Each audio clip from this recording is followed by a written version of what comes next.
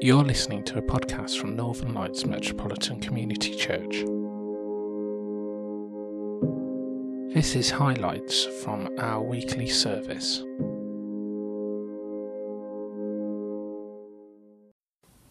Good evening, my friends, and welcome to Northern Lights Metropolitan Community Church. We are a worldwide denomination which welcomes everyone to worship with us, regardless of your age or your race, your gender, sexuality, status or lifestyle. We embrace you. Whether you're meeting us here for the first time or you're a regular visitor to our online service, you are most welcome. Tonight, we begin a series of weeks in which we look at and try to grasp the real meaning of faith. What faith is, not just how the theologians understand it, but what it means to us as loving and loyal Christians, how we personally understand it as individuals in the different circumstances of our lives. So let us pray. O God and Creator of all, in Jesus you gave us the perfect example of faith and commitment to you, and how to have faith in ourselves as his followers. Please strengthen and inspire us to hold on to that faith, especially in difficult times, and to offer it to the world with open hands and loving hearts. Amen. And now our first reading, which is from the prophet Isaiah, and then we will hear from the Gospel of St. Matthew. A reading from Isaiah chapter 55, verses 1 to 5. Come, all you who are thirsty, come to the waters, and you who have no money, come buy and eat. Come buy wine and milk without money and without cost. Why spend money on what is not bread, and your labour on what does not satisfy? Listen to me, and eat what is good, and you will delight in the richest of fare. Give ear and come to me. Listen, that you may live. I will make an everlasting covenant with you, my faithful love promised to David. See, I have made him a witness to the peoples, a ruler and commander of the peoples. Surely you will summon nations you know not, and nations you do not know will come running to you, because of the Lord your God is the Holy One of Israel, for they have endowed you with splendour. This is the word of the Lord. Thanks be to God. Today's Gospel is a reading from Matthew, chapter 14, verses 13 to 21. John the Baptist had just been executed. When Jesus heard what had happened, he withdrew by boat privately to a solitary place. Hearing of this, the crowds followed him on foot from the towns. When Jesus landed and saw a large crowd, he had compassion on them and healed their sick. As evening approached, the disciples came to him and said, "This is a remote place, and it's already getting late. Send the crowds away so they can go to the villages and buy themselves some food." Jesus replied, "They do not need to go away. You give them something to eat." "We have only 5 loaves of bread and 2 fish," they answered. "Bring them here to me," he said. And he directed the people to sit down on the grass. Taking the 5 loaves and the 2 fish, and looking up to heaven, he gave thanks, and broke the loaves. Then he gave them to the disciples, and the disciples gave them to all the people. They all ate and were satisfied, and the disciples picked up 12 basketfuls of broken pieces that were left over. The number of those who ate was about 5,000 men, besides women and children. This is the word of the Lord. Thanks be to God. May the words of my mouth and the meditation of all our hearts be found acceptable to you, O God. Amen. In many churches, not this one, something called the Creed is said by everyone at a service. There are 3 creeds, in fact, all going back about 1500 years or more, and each one is a bit different from the others. 2 of them begin, I believe in God, or I believe in one God. And then there's quite a long list of things that had come to be accepted by Christians at the time they were written. Some people take these creeds very seriously. I remember my grandfather, when I was a child, standing to attention when he said the one that was used at the service he attended. The problem is that in using a creed, I believe, is followed by a string of statements that not everyone who says them actually does believe, and in some cases by statements which do not really stand up to serious questioning. It would be more honest to say, I have faith in the God described by the ancient church in this creed, but that's pretty clumsy. It would, though, make for a more truthful statement of faith, leaving room for people who used it to say the bits they weren't sure about, and still express faith in God. And surely faith is more important than belief, if by belief we mean belief in a string of certainties.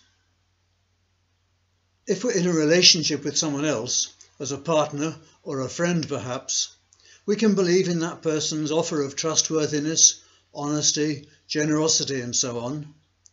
But those are not certainties. We cannot prove their existence. We have to have faith both in the person, faith which will be strengthened or weakened as time goes by, depending on how the relationship develops. And it's a two-way thing, of course. The other person can be attentive and careful about the relationship, and so can we. But the opposite is true as well. Each of us can neglect it so that eventually it withers and dies. It's partly like that with God. We have a relationship with God, and while God will never stop loving us, we, of course, are quite capable of completely ignoring our relationship with God. For many people, that's because neither they nor anyone else can prove God's existence. Those of us who want to keep alive our relationship with God do so because we have faith in God, not because we can be certain of our beliefs. The general theme of our services this month is, what is faith? And tonight's theme of the day is fidelity to what? Fidelity to what? I've talked a bit about faith and how it's different from belief. But fidelity, it's not a word we use very much, and I suppose we could say faithfulness instead. There's certainly an overlap of meaning, and the roots of the two words are in the same Latin family of words. In that overlap, though, while there's still the notion of faith, there's also in the word fidelity a stronger idea of loyalty. So tonight's theme could be loyalty to what? But let's not forget faith and faithfulness, and so stick with fidelity to what? Now in St. John's Gospel, we read of Jesus saying, I am the way, the truth, and the life. truth. I suggest that in answering the question, fidelity to what, our most simple, most straightforward answer should be the truth. But then, of course, we come to Pontius Pilate's question, what is truth? Mahatma Gandhi, the great peaceful campaigner for Indian independence, subtitled his autobiography, The Story of My Experiments with Truth. And Alexander Solzhenitsyn, the Soviet-era author who had been imprisoned for years by the Russian authorities, entitled the address he gave when he was awarded the Nobel Prize for Literature, One Word of Truth. Apparently there's a Russian proverb that goes, one word of truth outweighs the whole world. And going back to St. John's Gospel, we read of Jesus saying that those who continue in his word will know the truth, and that the truth will set such people free. Now, I think it's unlikely that any two of us would agree totally on every single aspect of Christianity. That's always been the case, and sadly, disputes within the Church have led to much bloodshed over the years. I think we have to try to be a bit humble about this. I know what I believe, in outline at least, but I'm not sure about all of it, and my beliefs change as time goes on. I have therefore not got the right to impose my ideas on others, and I hope that when I'm preaching, what I say is more thought-provoking than dictatorial. What I think we all have the right and the responsibility to do, though, is to seek truth, to try to make progress in answering Pilate's question. For many people, their starting point will be the Bible, though we shouldn't worship it, and it's worth remembering that it can be used in ways other than the one we personally favour. Some people will try to get at truth through the teaching of non-biblical Christian writers. Others will favour philosophers, scientists, artists, novelists, playwrights, poets, historians, filmmakers, musicians. And all of us bring our own experiences to bear on the matter. This list of possibilities suggests two very important points. None of us can know the whole truth, and truth can be provisional, partly because we believe the evidence and thinking about what we've already done, what we've already come to believe, but we can't foresee how those things might change, and partly because facts themselves do change. For a Christian, our basic faith in God can sustain us in exploring fidelity to truth, a fidelity that can be threatening. Think of Jesus crucified, Gandhi assassinated, Solzhenitsyn imprisoned for years. But list or no list, it's the most basic belief about God that what we can know about God is limited. It's been said that there is God beyond God. This means that for all we think we know about God, for all we believe about God, whether that's in the creeds or not, all that is part of the created order. It's part of the created order along with us, the Earth, the planets, and all the billions of galaxies. That doesn't make it all untrue, but it does mean it's incomplete. God is not part of the created order. God is outside time, outside space. A good starting point in trying to understand this is Paul's remark, referring to God. In him we live and move and have our being. We and every other bit of creation are in God, and we Christians believe that God has let us see, discover something of God's nature and of God's will for creation. And we Christians also believe that God invites humans, uniquely within the created order, so far at least, to be creative partners in caring for our world, perhaps for our universe. It's in order to say yes to that invitation that we need to explore and explore again what we might mean by truth. So, fidelity to what? I think that despite all the complications, fidelity to truth is a pretty good answer. Amen. Today's readings remind us that Jesus knows our needs, both physical and spiritual, and gives in abundance to those who ask in faith. Let us bring all our prayers to God the Creator in the name of his Son. The response is, loving God, pour out your grace upon us. We pray for our world.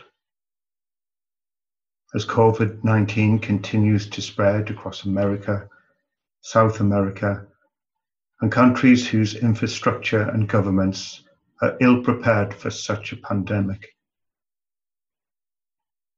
we pray that the Holy Spirit guide world leaders to move beyond pride and arrogance and be touched by the suffering of their people and dare to ask for help and guidance. Loving God, pour out your grace upon us. We continue to pray for peace and unity in our world. We long for the day when we may recognize the Spirit of the living God living in every human being and reach out in love, calling them brother, sister, sibling. Loving God, pour out your grace upon us. We pray for those marginalized in our societies. We pray for those in addiction, those who are homeless.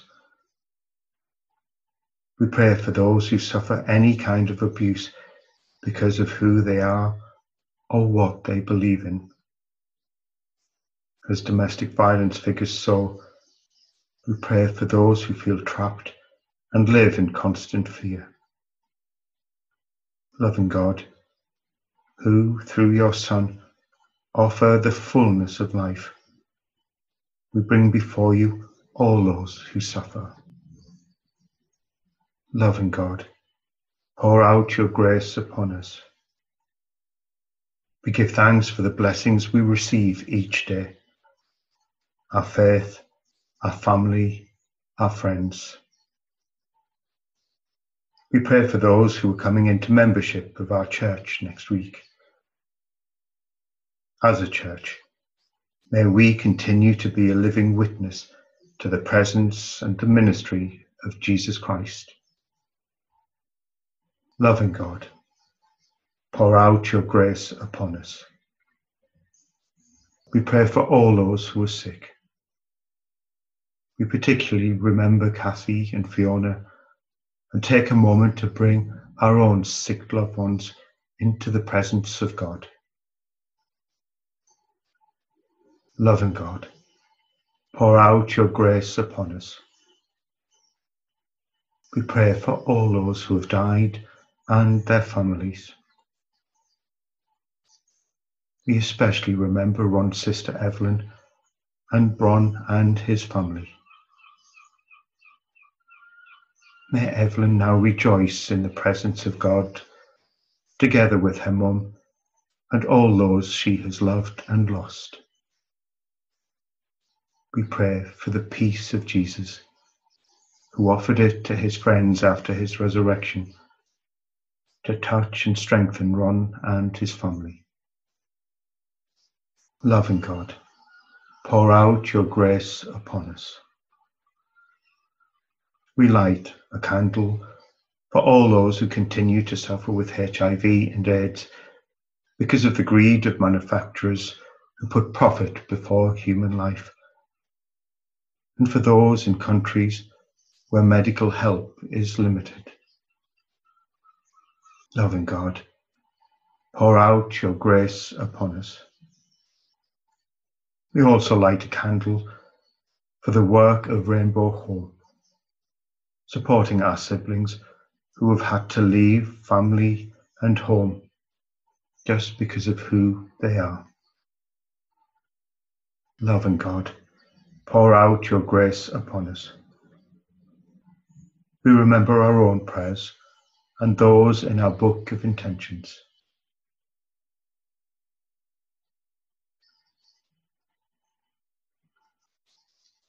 Loving God, pour out your grace upon us. As one family we pray. Our Father, who art in heaven, hallowed be thy name. Thy kingdom come.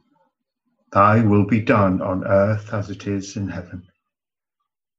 Give us today our daily bread, and forgive us our trespasses, as we forgive those who trespass against us. Lead us not into temptation, but deliver us from every evil. For thine is the kingdom, the power, and the glory, forever and ever. Amen. And now let us say together the grace. May the grace of our Lord Jesus Christ, the love of God, and the fellowship of the Holy Spirit be with us all, evermore. Amen. So now let us all go forth in continuing to declaring our faith in the living God and our life in Jesus. Go in the peace of the Lord Jesus Christ. Thanks be to God. Thank you for listening to our podcast.